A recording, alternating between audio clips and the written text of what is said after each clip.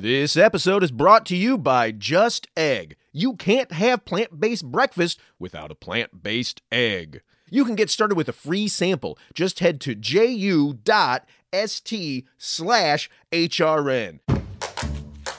With our growing season just around the corner, we're sowing seeds of knowledge and empathy on this week's episode of Meat and Three through 4 unique stories. I'm always shocked at how aggressive people are with their language. They'll have something like Japanese knotweed and they'll say, these are terrible, they're foreigners, they're invasive, and, but they're also, they're really healthy if you eat them. We're surrounded by seeds that have already adapted to live with us, and they're actually already kind of living in the future because cities are hotter and they're more polluted and they're more fragmented, and these are the plants that can deal with that. Tune in to Meat and Three, available wherever you get your podcasts.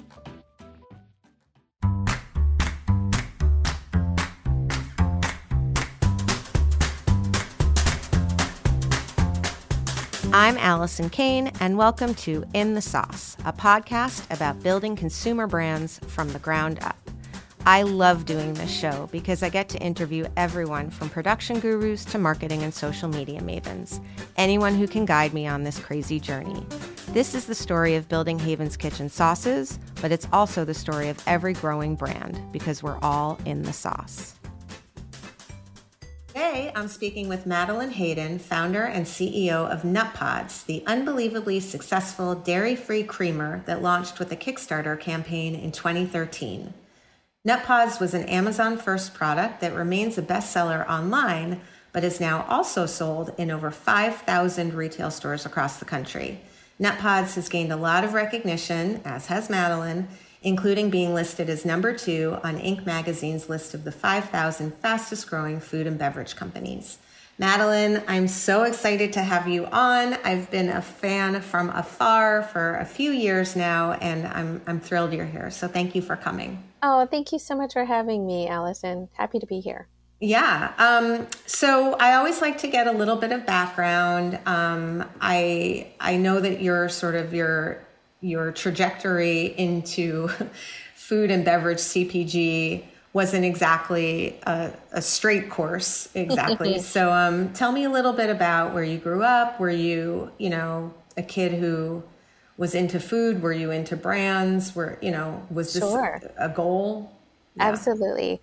Well, I was born in Saigon, Vietnam, and my family came over here literally the day that Saigon fell. My parents both worked for the U.S. Embassy. And so we were fortunate that we were one of the first families out in a helicopter from Saigon. And so we came over, hop skipped Guam, California, and then came up to Washington.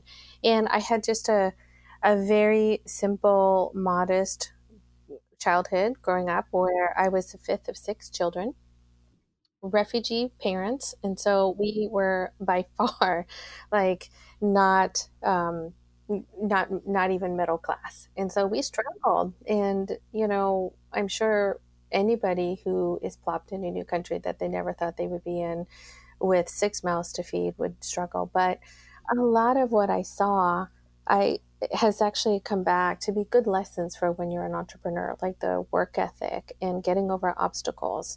English is my second language.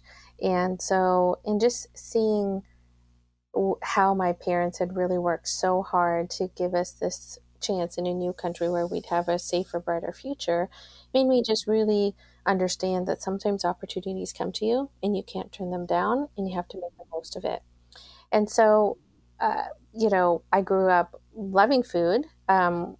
We didn't have a whole lot of it. And so, but, to be honest with you, I didn't really know that the ins and outs of my parents and their right. You just knew what was in front of you. Us, right? Mm-hmm. And so, but my mom could make like a chicken pho that could feed like a whole family on like one whole chicken, right? And so she was very frugal, and just taught me that really good food that's nutritious and good for your body, can be simple as long as it's made with a lot of love and flavors. Question about that. Were you eating mostly, Vietnamese food, or were you were you also eating sort of like that American kind of lunchable type of, what was appealing to you as a kid? So I would say that my parents really understood that they wanted us to, make a new home in America. And so they were really good at introducing us to the cultures of America, whether or not it's the Easter Bunny or whether or not it's the Tooth Fairy.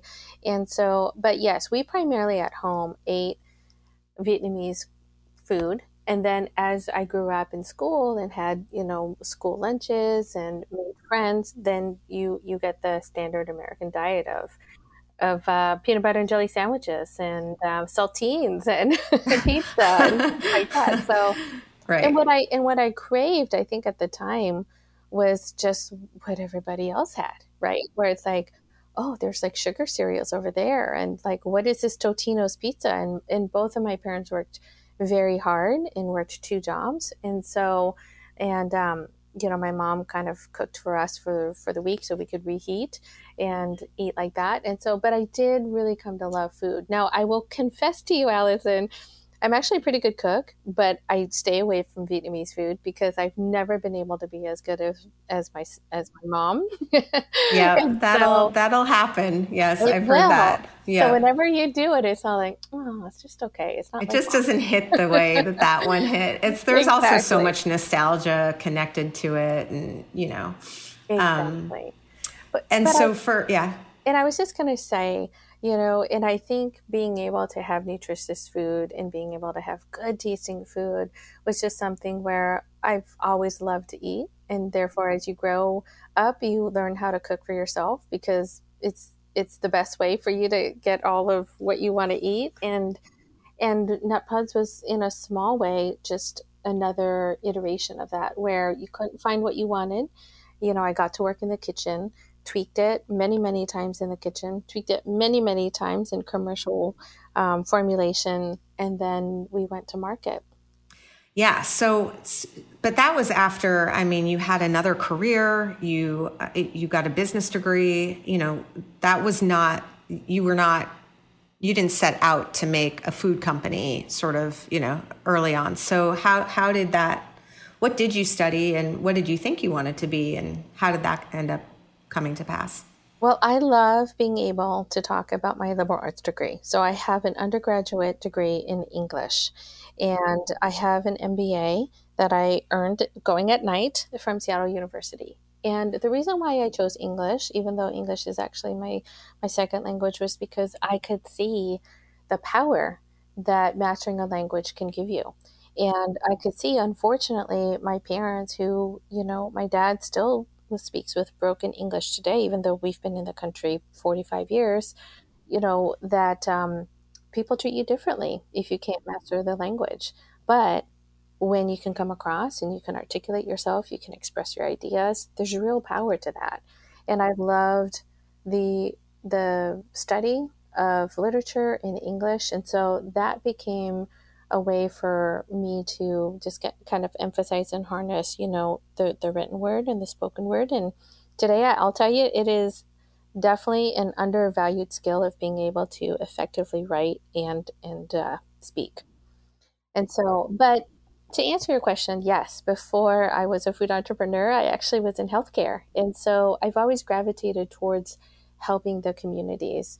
And for me, that meant making sure that public access defibrillation happens. So every time you see a defibrillator in a stadium, at a university, at airports, that was our efforts of putting public access defibrillation. So you didn't have to wait for the ambulance to come to be able to, restart somebody.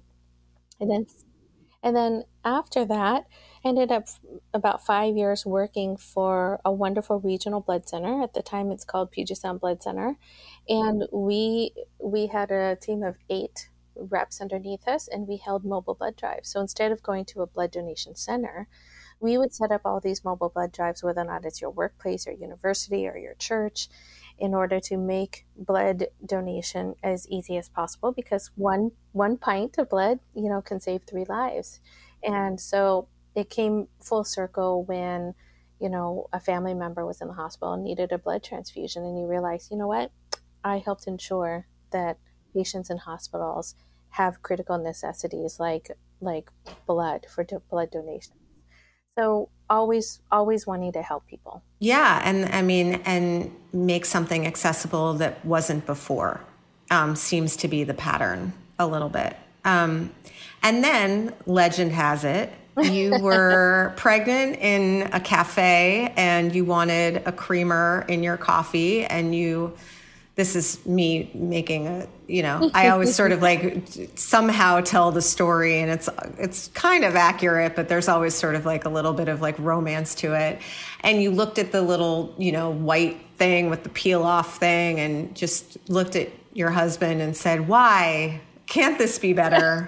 And then worked, arduously perfecting a better for you alternative for several years. And I'm sure that is not the exact story, but so that's maybe, good. Yeah, it's okay. Okay. We'll give it a B+. Yes. So, is that what happened? So I'll tell you the story, and you tell me how close you got. I think you came pretty far. So I was pregnant with my second daughter, and we were on a family vacation. And anyone who has children, like, you got to have your decaf cup of coffee on a family vacation. Yeah, for sure. And I was at Mel's Diner in Lake Tahoe, and it's just a wonderful kind of greasy spoon type of family diner with pancakes and everything that my toddler liked. And I was looking down at the cup of all of the different processed single-serve creamers. And I was thinking, like, number one, I really shouldn't have this. This is not good for me. I'm pregnant. Number two, I have gestational diabetes. Everything in here has so much sugar. And I asked the waitress, very kindly, because even though I was trying to stay away from soy, I was totally going to take the soy, Allison. And I said, well, this was also 2012 or 2013. Yeah. Actually, at that point, right.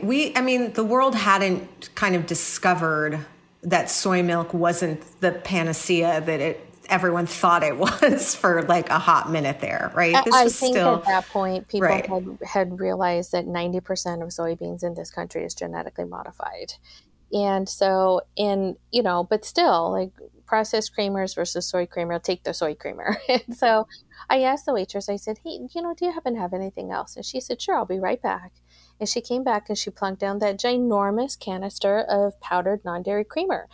And I just looked at my husband and I said, because I had been drinking almond milk for years. And I was lactose intolerant. I discovered in college. And I was just all like, these are the choices everywhere I go. And I just cannot understand why we can't have a healthier non-dairy creamer.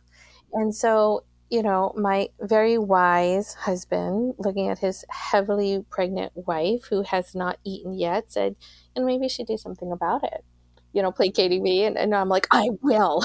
I'm going to, yeah.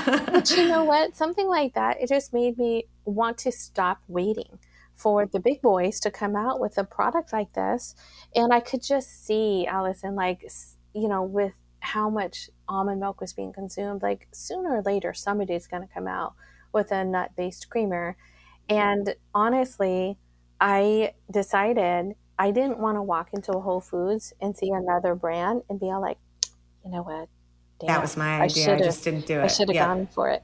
And so I started in my kitchen and I started tinkering around with the different alternatives that I had available to me. And I really wanted to have something that tasted like a half and half. And at the time I was using this, all coconut creamer. And it was the kind of creamiest one but the problem was every cup of coffee tasted like coconut. Right. And I just wanted that's the problem with coconut. Yeah.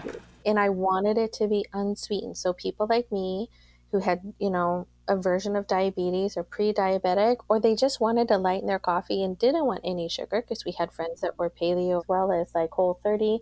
You just have the choice of using your own preferred sweetener and sweetness level. Right.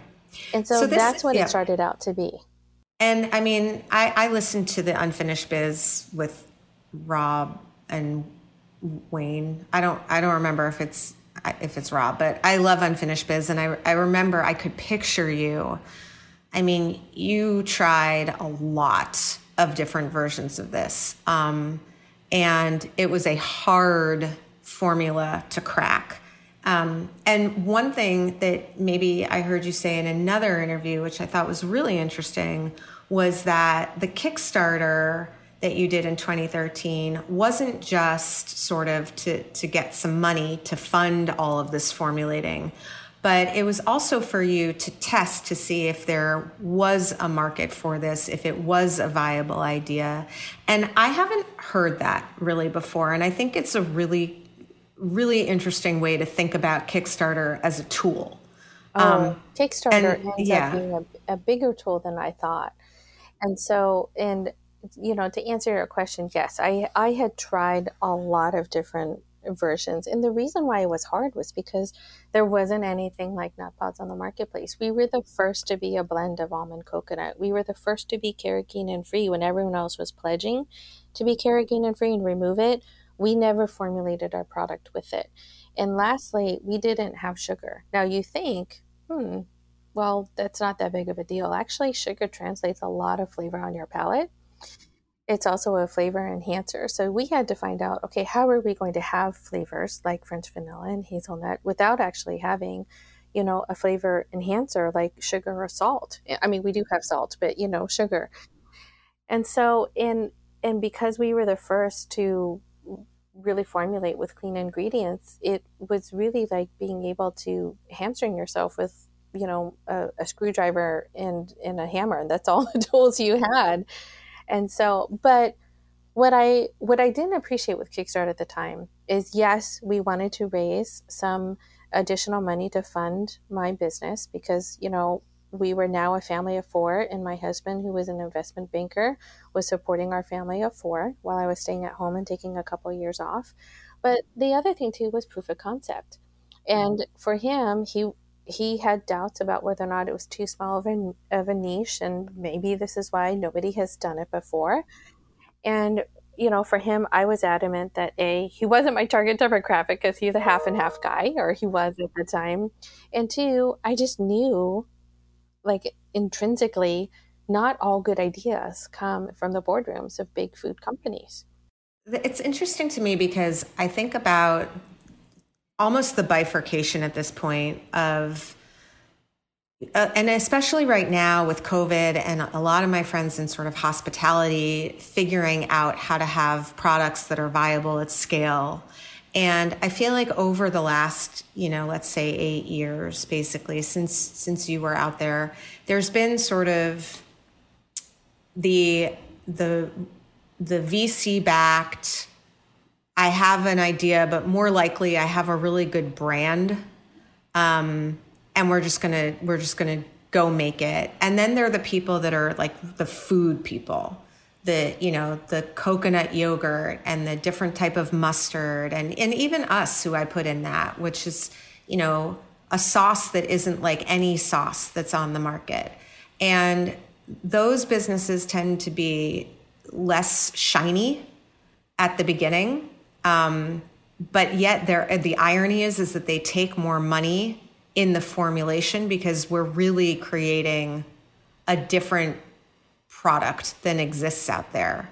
And there just seems to be this sort of weird irony to that.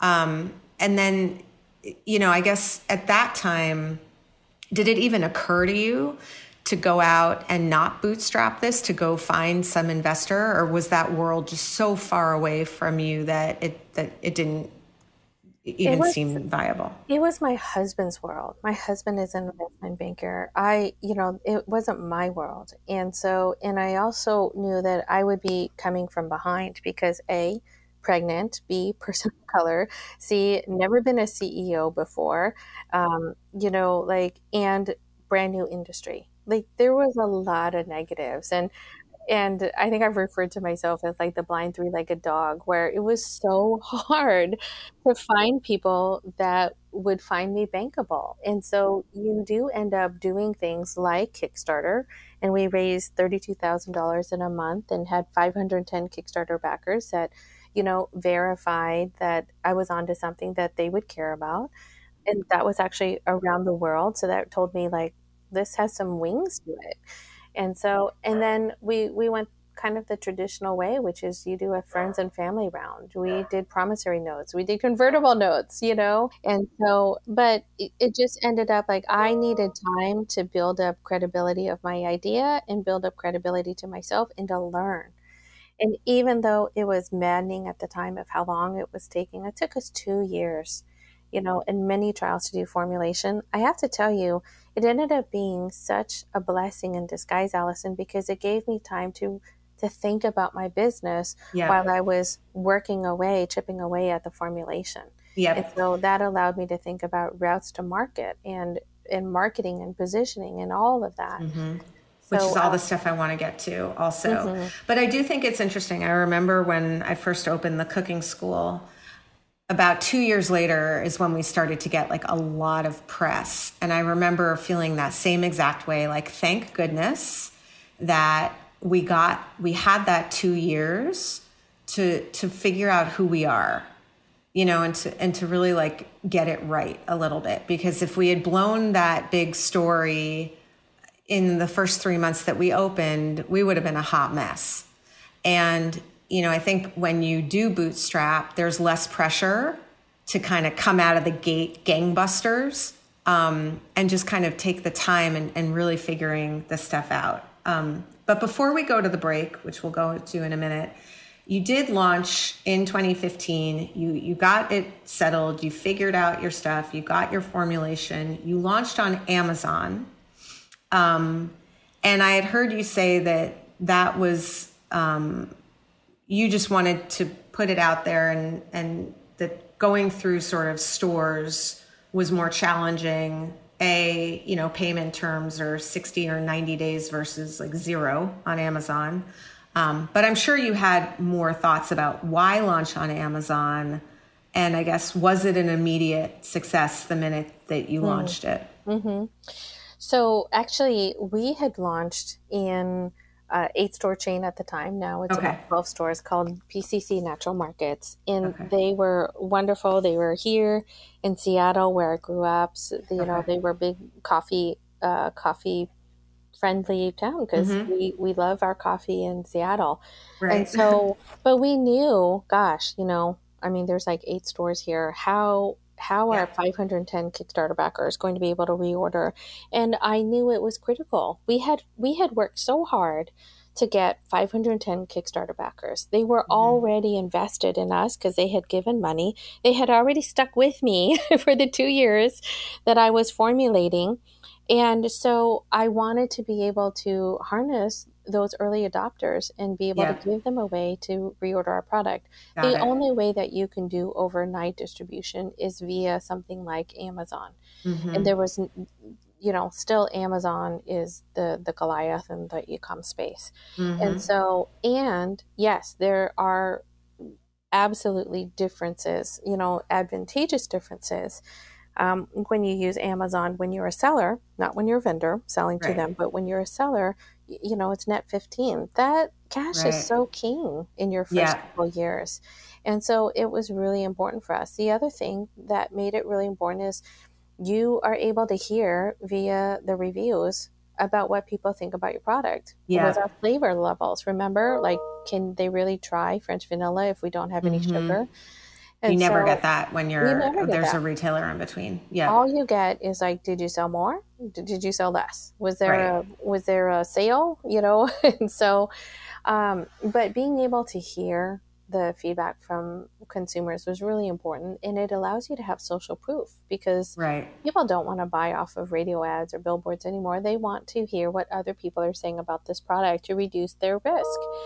And so with Amazon, it allowed us to have the social proof. It allowed us to have the access to those customer, reviews. And it also allowed us to have better cash terms for our fledgling business. And the reason why we didn't expand to other retailers probably for the first 2 years was because we literally were bootstrapping, and we were bootstrapping so hard that we couldn't afford to buy more ingredients, more packaging, more tolling to make more product. And we were constantly already selling out on Amazon because we had gone successful. We were number one new release, number one best-selling item.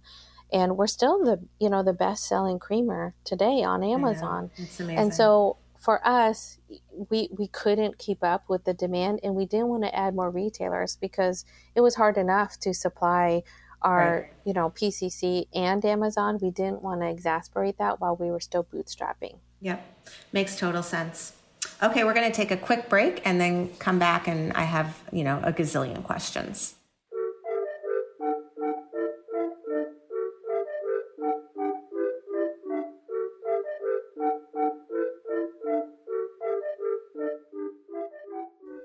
Just Egg is now the fastest growing egg brand in the United States. Bring more plant-based consumers in your doors with easy to use Just Egg. You can get started with a free sample. Just head to ju.st/HRN. That's ju.st/HRN. Made from plants, Just Egg is a better egg for you and for the planet. It's healthier with no cholesterol and less saturated fat, and it's more sustainable. Just Egg uses less water and generates fewer carbon emissions. Most importantly, it's delicious. For our listeners who operate a food service establishment, you can get a sample for free. Head to ju.st/HRN. That's ju.st/HRN. Just Egg makes a delicious plant-based addition to any menu. It's available as a liquid scramble. Great for omelets, frittatas, stir-fries, and French toast. There's also a frozen pre-baked folded version that's ideal for filling breakfast sandwiches or topping salads.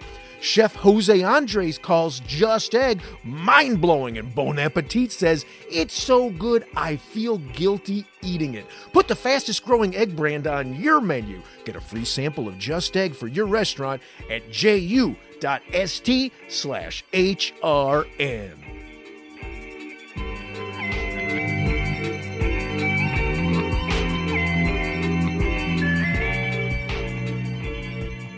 I'm back with Madeline Hayden of Nut Pods.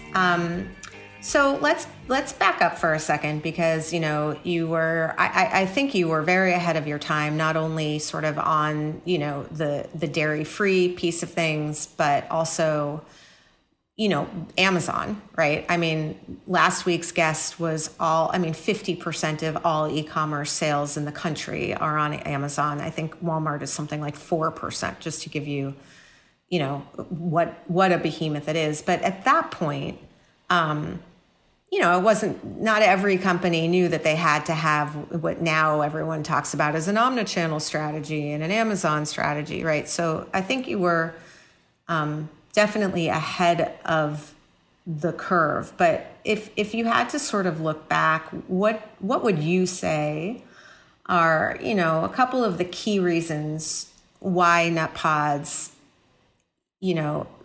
for all intents and purposes, kind of hit the ground running and has just continued to be, success after success after success?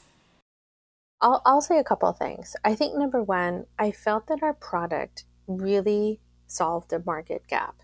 And for me, whenever you see people doing a DIY option at home and people were making homemade creamers, it's because they are not satisfied with something that's on the marketplace. There's a gap in the marketplace. I think number two is we were very clear on how we were different. We had a balanced neutral taste. We were completely unsweetened, and we also had transparency. So there's one thing about creating a product, and then there's another that's creating a brand to support that product. And I didn't want to be the brand that said, "Oh, we're naturally gluten-free, or we're naturally vegan, or sure, we've got clean ingredients." I wanted those independent certifications so that as a consumer, Allison, I'm not going to be as cheap as Silk or Coffee Mate, but that when you buy Nut Pods, it's non-GMO project verified, certified gluten-free, certified vegan, certified Whole30 approved. And, we're kosher. And so that way it's peace of mind that what you're getting is really quality. And so solving a true market need. I think number two, I think we were prescient in the fact that we had a couple different waves that were going in our direction. Number one, people were moving away from dairy free for a variety of reasons. Whether or not it's environmental or health or, plant-based diet. And secondly, people are now moving away from sugar. So we had those type of trends that are going in our favor. And lastly, e-com was a big part of our success. And it's because it really allowed us to scale. And so, you think e-commerce is like an afterthought. And that's how it was considered when I started, was like, well, you should go into retail. And then sure, after you start with 14 Whole Foods and then go yes. into 50 Whole Foods and do that whole thing. Yeah. And go through all the different channels, club, maybe drug, maybe convenience stores. And then sure, why not? Why don't you go back and get a little bit on e-commerce? But what people didn't recognize at the time was like, how you scale a brand makes sense in brick and mortar, but how you launch a brand, that was different. And I think that's what we did differently. We utilized digital, we utilized influencers when that was still just becoming a thing, because I didn't have a marketing budget like the other big ones. And so I had to work smarter. And for the, early beginning ones, we worked with a lot of influencers that just wanted product to review for their audience. Well, that's great for us because we couldn't afford to pay them. Right. Yeah.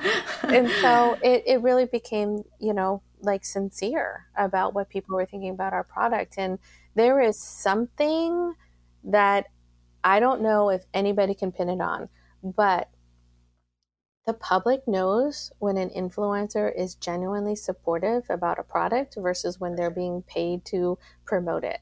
And I think for us, we have an amazing support for our products and for our brand. And you keep trying to do the right thing by solving a market need and by being, good to your team and good to your customers and making sure that they have the best brand experience with your product. And that's what we focus on. It might be a silly question because, it's 2021 and D2C and COVID and all that. But was there a moment where you considered doing it directly as opposed to Amazon and having, I don't even know if Shopify was around back then, but we were always on Shopify. Got it. We were always on Shopify. When you read brands like Warburg Parky or you read brands like even RX Bar, where they had a significant D2C business, you're just thinking well, shoot, I pay Amazon commission and then I pay them for, FBA and it would be amazing. And then you get to own that customer data, right? I can email them to my heart's content if I wanted when I own them. And so, but what I realized is that Amazon already has such a trusted platform and such security on their platform. And they also have, the money back guarantee that people love and prime shipping. And we just could not compete with that. And so for me, I wanted to utilize them to scale in e-commerce, just like I partner with retailers, to scale in the brick and mortar. And so, and it then allowed me to just focus on making the best products, providing the best customer service, and looking to the future instead of trying to continue to master how we can create more D2C. It works for some people, and gosh, I sure love my Chewy.com, but it is a lot of work and it's a lot of a team build in order to build that type of business. A team build and a constant sort of, a constant focus on pull and content marketing and making sure that you're fully optimized. I guess there is an additional sort of price to Amazon. But for sure it makes sense for some businesses in a way. And, I don't remember what, a cost of acquisition in 2015 would have been, but my guess is that you just get more eyeballs on Amazon from the get-go. Absolutely. If you're you in 2015. Absolutely. I am not going to say that Amazon is without its pain thresholds. You have to have a high pain threshold in order to, really work with Amazon. In that's just part, it's not personal. It's a machine. and they use a lot of algorithms, and that means there isn't a person who can override. And because it's always machine learning, there are like inherent flaws, but they do a really good job of making sure that, you know, one brand isn't necessarily unfairly advantaged than another. And they have done a lot of things to help our business. And it's kind of mixed, right? Because Amazon is not the easiest, because you don't have a person who's managing your account so much that can really like affect a lot of change, because they're such a behemoth. But I have to give them credit as well, where, you know, when we won Amazon Small Business of the Year, they gave us a fleet of like 40 different vans on that last mile where they're delivering to your doorstep. And we had 40 of them that had our logo on it. That is unbelievable. I can't afford that even now. And so it was amazing. They gave us a nationwide, TV ad in the middle of election. So just think about a pretty penny that they paid in supporting us. And they've highlighted us for International Women's Day. So they've been a good partner. Not perfect, but they've been a good partner. You know, the truth is, at the end of the day, right, like any partner is going to have its assets and liabilities. You know, I mean, I love Whole Foods. And UNFI included. Yeah, I mean, exactly. I was going to say distributors, retailers, you know, everyone. It's about sort of what your priorities are, balancing out the assets and the liabilities. And I think getting upstream as much as you can to kind of manage where you could see problems happening and trying to nip them a little bit in the bud. But speaking of sort of those other, you know, the KeHEs and the UNFIs of the world, when were you like, okay, we're doing well, now we really need to start to think about grocery? How did you think about building the brand in stores differently from the way that you built it at Amazon? And, thoughts about, Amazon, you're right. You have a gazillion trillion reviews, and there's a little bit more of a science to it. Grocery stores, how did you think about it? And what was that thought process like? So I think for the first couple of years, we were bootstrapping and trying to raise enough money to get us to the next milestone. And meanwhile, we were perfecting our supply chain along the way, and we're perfecting how we talk about our business. Are we, a plant-based half and half, or are we a plant-based creamer? And so, are we plant-based, or are we non-dairy, or are we dairy-free? So right. All of these things. And I know we have that problem. It's a good one to have, but it definitely keeps me up at night. It does. And it is really important that you pay attention to that. And I'll tell you, we had built a multi-million-dollar channel online. We had amazing reviews. And when I went to start to raise a Series A, it actually made me mad, because I had a couple angel investors or a couple institutional groups that basically said, well, you've proven yourself on the e-com channel, but it remains to be seen whether or not you can be successful in the retail. And I was thinking, like, what are you talking about? Like, these customers that are buying us online are not like from Mars. They are right. They don't live on the internet. that are going into the stores. They're just not buying Nutpods there. And number two is, like, if we can stand out as a brand in the infinite digital world of the internet and be able to grow as much as we've been able to grow, like, yeah, I felt like absolutely I can compete in the grocery store.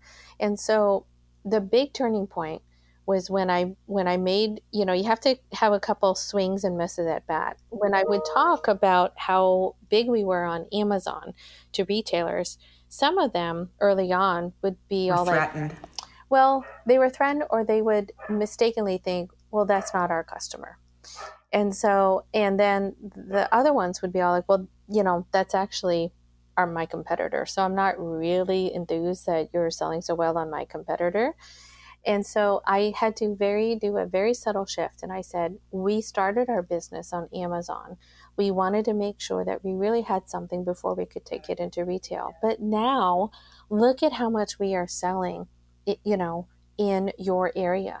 And so when we went to Target, we had all of the sales data. So all of the different states that we had been selling, where they do the most, and be able to say, we are bringing with us an intact customer base that would love to continue to buy us, but buy us with their other groceries in, your retailer. And so when I shifted and I said, we are eliminating the risk of being a brand that starts cold. We are bringing with us a consumer base that's already buying us. And by the way, they are more brand loyal, they are less price sensitive, and they are more likely to have a higher basket ring for you. Right, exactly. They're going to do well for you. Yes, that made it be an unlock for us at retail. So that's super, super helpful. Was that helpful with retail as well as convincing a Series A investor? Like, did you have to change the way you talked about it in a similar way? Yeah. So when we talk to Series A, you end up, it's kind of like opting in and opting out, right? So it's like the investors that understood or could see what was coming on e-commerce were embracing and thought that, look, your route to market is pretty smart. It doesn't use as much capital. You don't have to have as much, of a team build out, because you don't need brokers and you don't need a whole sales team. So I'm digging it. I love it. They saw it and they invested. And then others that weren't leaning into e-commerce still saw it as this ancillary, brand or channel for a brand. Didn't. And it's okay, because it allows you to kind of choose who's the right investor for you and who's not. Yeah. I mean, I think that, I get a lot of calls about that too. And I do think it's like anything else. It's just about alignment.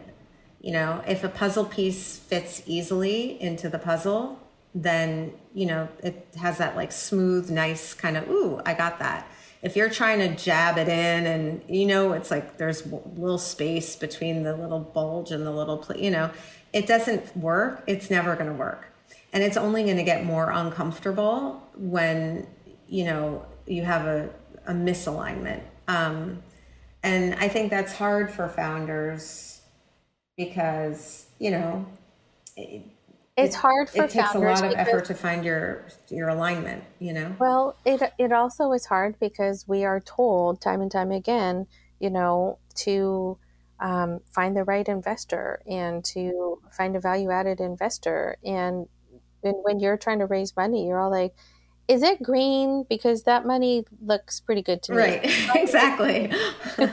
And just value, no value, I kind of know what I'm doing. Just need money, right, yeah. And so, but I think that alignment is really important. And I think they either will trust that even if you're doing it differently, you are exploring an angle or an advantage that hasn't been, maximized before, or let's try something different instead of like, well, this is the way that it's done. So speaking of fundraising, at the beginning of the show, you were saying, a woman of color, a mom, a first time in the CPG world. Did you shift your story? I mean, I guess the big question is, how would you, similar to sort of what I asked about the 3 things that made you successful as a product or brand, what would you say are a couple of things that made you successful as a fundraiser? What was I can give you an example for me. I always kind of came at it as like, well, we're still small and we're still figuring it out, but, and I kind of shifted that into actually, we have figured this out. And I stopped kind of doing that, I'm sorry, and maybe you can help us kind of vibe, and made it a little bit more, we've got this is an opportunity for you. And I shifted my mindset, which clearly unlocked a lot of things, with investors, but that's just an example. Like, can you give me a couple of examples that you would kind of pass on to earlier stage founders? So I would say a lot of founders, especially in the food and beverage space, come from outside of the industry. And that's great because we bring with us a fresh lens. But, you have to you have to understand where your deficiencies are. And so I knew that this was a new industry for me. So what I ended up doing was I came up with an advisory board of people that could help me out in the functional areas that I would need: marketing, finance, sales, and operations. And so where I maybe did not have the same experience, they had the experience to make investors feel more comfortable. And so I think it's important to network. I think the other thing too is there was a very subtle shift, but it was a very important shift. So in the beginning, and like, let's be clear, raising money sucks, especially when it's early on. Right. And so, but it's just exhausting. Yeah. It's exhausting. It feels so personal. It feels like they're saying no to you, or no to your team, or no to your idea. And so, but what I realized, and I was dejected after talking to yet another investor that had turned me down, saying I was too early, was he said, Madeline, like, you've done the hard part. You've created a product that is solving a need, and you're getting really great traction. And they just have the money. That's all that they have. They don't have the ideas. They don't have the execution, and so they need you just as much as you need them. And when he said it like that, it seemed so much more equitable, because I was doing things like flying across the country to meet with one potential investor, which, by the way, don't ever do that. You need to line up at least 3 pitches if you're going to fly anywhere. Yeah. And then in addition to that, I hated that environment of going into a room with a bunch of angel investors. And it's like this very, okay, you got 6 minutes and hurry up because there's like 15 people right after you. It's almost like a disposable nature. But when my advisor told me, you've done the hard part, they need you as much as we need them, it just made it seem more balanced. And then I stopped, honestly, doing those group pitches, because the other thing I hated about, like, aside from the disposable nature of it, was that if you would get some people to bite and be interested, you'd have like one person in the whole room to be like, oh, but I invested in food and I got like just taken for a ride. And people are like, ooh, maybe not. So there's that group dynamic. And so I stopped doing that type of pitches, and I started doing more one-on-one pitches. And there's a very remarkable difference in the dynamic when you are meeting someone one-on-one, pitching your idea. And if they're not a fit, then I would say that you have to have the thick skin, and you have to be able to say, you know what, they're not rejecting me. They might not be a food and beverage entrepreneur. They might not be at this stage. Maybe they're more in the growing stage, and be able to have the guts to be able to say, well, it sounds like this isn't a good fit for you, but is there another angel investor that you think I should talk to that we might be a fit for? And it was so hard for me because I was taking it personally at first. And so, but you have to learn that, it's all about fit. Yeah, I think it's so interesting, because I'm thinking back to a couple of things. It was a group pitch for UNFI, like a pitch slam thing. And that's just not where I shine. And, the guy that went before me had it was like he was on stage and he lit up, and he was just connecting, and I just was sitting there thinking, like, I'm next. And I'm like, this is a nightmare. And of course, then they're voting. Everyone's voting on their phone, and it comes up on the screen. I came in like 5th or something. I don't know. And I just left there feeling like crap. Crap. I am holding my company back. Like, I am the worst thing to happen to this company. And, then I was like, I'm never doing that again. And then I'm like, well, maybe that's just my ego talking. I mean, I had a whole crazy inner dialogue, and, they got like an upgraded booth or something as the winner. I don't know what it was, but, the stakes weren't even that high. But I think the thing about founders is, like, whether it's your team or a potential retailer or the consumer or a potential investor, or even just a partner, a Costco broker, right? You're always on. you're always selling the vision, and it is personal, right? Even though obviously it's not. And the thing about a lot of investors is they have institutional priorities, or they have a certain quota of types of things, or they only will write this size check or whatever it is. So learning that it really doesn't have as much to do with you or your product as it feels like, but figuring out, I think, like what you said about understanding where your deficiencies are. Also probably understanding what your assets are. I'm better one-on-one. I'm better when I'm getting really wonky, or, learning as much, I guess, about yourself as you can. So let's talk for the last couple of minutes about, I've heard you use the term CPG blue bloods, which I think is a good one. I'm curious, as you scaled, and now you're in the big leagues, and you do have sort of this big kid vibe of a company. Hiring there, I think at the beginning, and I've talked about this a couple times with other guests, at the beginning you're just hiring anyone who can do 17 things at one time and figure out stuff.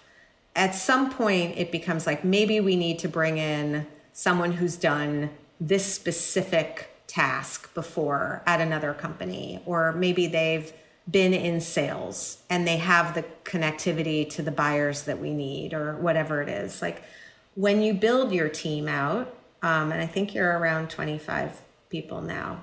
Yeah, 30. Wow. Have you been thinking consciously about that balance of people who are just passionate with sort of industry veterans? How are you keeping it entrepreneurial and not slipping into that sort of CPG, that crew of experienced people that obviously bring a lot of skill, but shift the dynamic a little bit in the company? How do you think about it in general? Sure. So I'll tell you two things that I think are really important.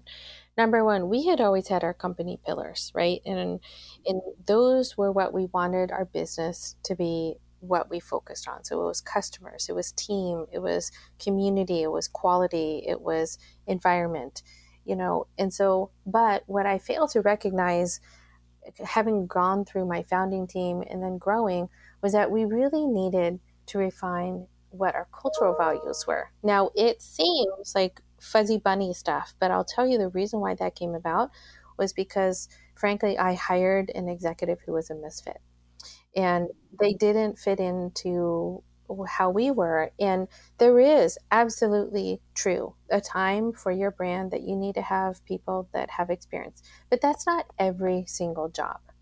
And so, operations probably shouldn't get somebody somebody who's never figuring it out. Finance, probably someone who really understands about deductions and all sorts of TPRs and OIs and all of that kind of stuff. And so, but there's a lot of areas where you can have somebody who comes from a different industry and have transferable skills. And what we have decided to do as a company, and to be honest with you, I think it's one of the secrets of NutPod's success, is the team gets a lot of the credit, because we have been able to find incredible talent that's either been homegrown, meaning we developed them, or we hired truly on attitude, and we were able to teach the things that we needed them to be able to learn. And in return, there's a lot of loyalty for us. And I'll tell you where I think that really makes a difference is we were doing DEI work about, diversity, equality, and inclusion. And you realize that especially people of color or people that come from diverse backgrounds, they're not going to always come from the career track of, 4-year college and working a white collar job and then finding their way here. And being able to find different people that have had different walks in life, they make your organization, heterogeneous, which means when you're trying out different products, when you're trying out different positionings for different products that you have, you can rely on those people to be able to make sure that you're not too close to the chalkboard that you've kind of forgotten, and that you're really only appealing to a small, sliver of the country. And I think one of the things that gets lost in sort of that diversity and inclusion conversation is the benefits. It's not a have to. It's an absolute, the first thing you learn in agriculture is when you plant one type of crop, you get the Irish potato famine, right? Like, it's like the first thing you learn is that a diverse garden makes for all the microbes and all of the different resilience and just the most beautiful, right? Like everything. And I'm glad you said that, because I feel like there's a lot of, this is what we should be doing and we have to make sure, but it's what gets lost is like how fortunate we are to be able to build diverse teams that make everyone feel, great. Yeah. And it also translates to success for your business because you have different perspectives. And, I would say the other thing too is there are certainly positions that you need to have that experience in. There's a lot where no matter how much experience you have, who's led through a global pandemic before? Right? And like, who's led, social uprising before, and being able to have people that align with your organization's culture, which means how they treat each other, about, do they kind of abide in this unwritten, unspoken way of like, well, this is the way the industry is, and this is the way we got to roll, or it's like, that doesn't make sense. Let's do it this way.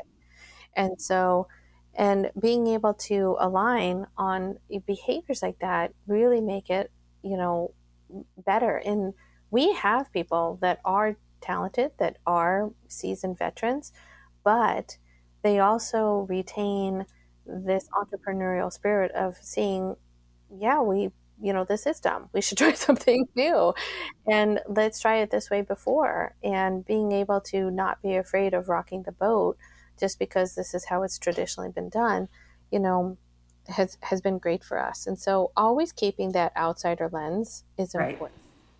Right. I love that. And would you say, two more questions. Would you say that, the successes that you've generally had when you're hiring have been, you've gone with your gut on the attitude first, or what would you say sort of would be maybe the biggest indicator of a successful hire for you, if you kind of look back across? So I think for me, there are certain red flags. If you have not tried more than one of our products, you're not really interested or serious about this job. I'm looking for the people that have tried multiple flavors of our products. I think the other thing too is being able to tell me about how you've approached conflict, because it's really vital and it's healthy for an organization to have constructive conflict, which means be in an environment that fosters diverse opinions, have an environment that doesn't shy away from constructive conflict, which means at the end of the day, all perspectives will be represented, they'll be heard, and we all are going to agree we're going to get in the boat and row in the direction. After right. And there's not going to be like, well, I didn't think we should do this. That's and right. Now look at that. Right. This is what Madeline wants to do. She didn't listen to me type of.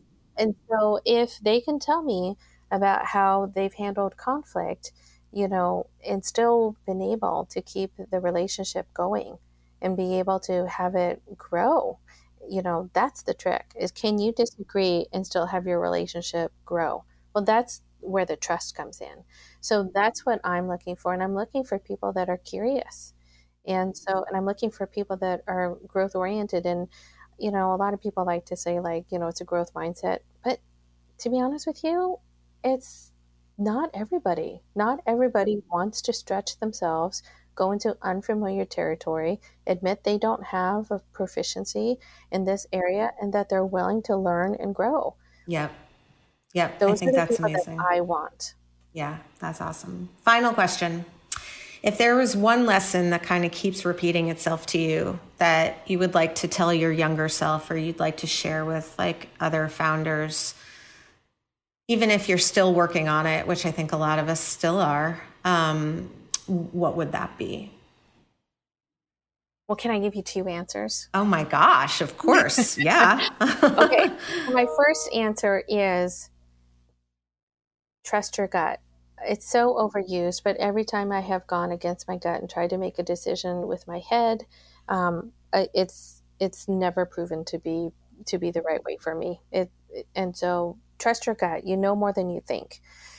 And I think the second I would say is self-care. And I'm a mom. I've created this business when I was pregnant, and I wish I could say that I take yoga and I meditate. I struggle with it like everyone else, and I'm just being real with you. And it is a challenge because there's only 24 hours in a day. And when your children need you because they're doing remote school, when you're trying to, nurture your marriage because we're living in a pandemic, and trying to be a good friend as well, like the area that I consistently cut myself short is myself. It's like, well, I don't sleep enough like you. I don't get as much exercise as I would like, but I've started to rethink myself. And instead of seeing it as selfish that I want to work out, instead of play goldfish or some other game with my kids, is I realize it is teaching them about a skill set. And I want them, in order to have a healthy mental attitude and be able to tend to themselves emotionally, is to be able to see from me that I'm taking care of myself. I'm taking care of my health. And exercise is not just about tending to my physical, exercise needs, but it also is a huge stress relief for me. So when they see me take care of myself, it's just as much as they see me eating healthy, I'm taking care of myself so I can take care of them. Yeah. Yep. And that there's something that they're allowed to, the martyr mom thing is not the model. It doesn't really work. And a lot of us, I think, I'm 48. I don't know how old you are, but unlearning a lot of like that and that we're allowed to take care of ourselves, and that is a good thing. And even if it's not just so we can take care of them, but just because there is inherent value in taking care of ourselves, that's a lesson that I think, especially women. Exactly. And I'm not too far behind you. I turned 47 this year. So it's 47 years of a life well lived, and I'm proud of every year. And so, but I agree with you too, where it's like, we do love them, and they will leave us at some point in their lives if we've done our jobs, and we will still be an intact person after they leave. Right.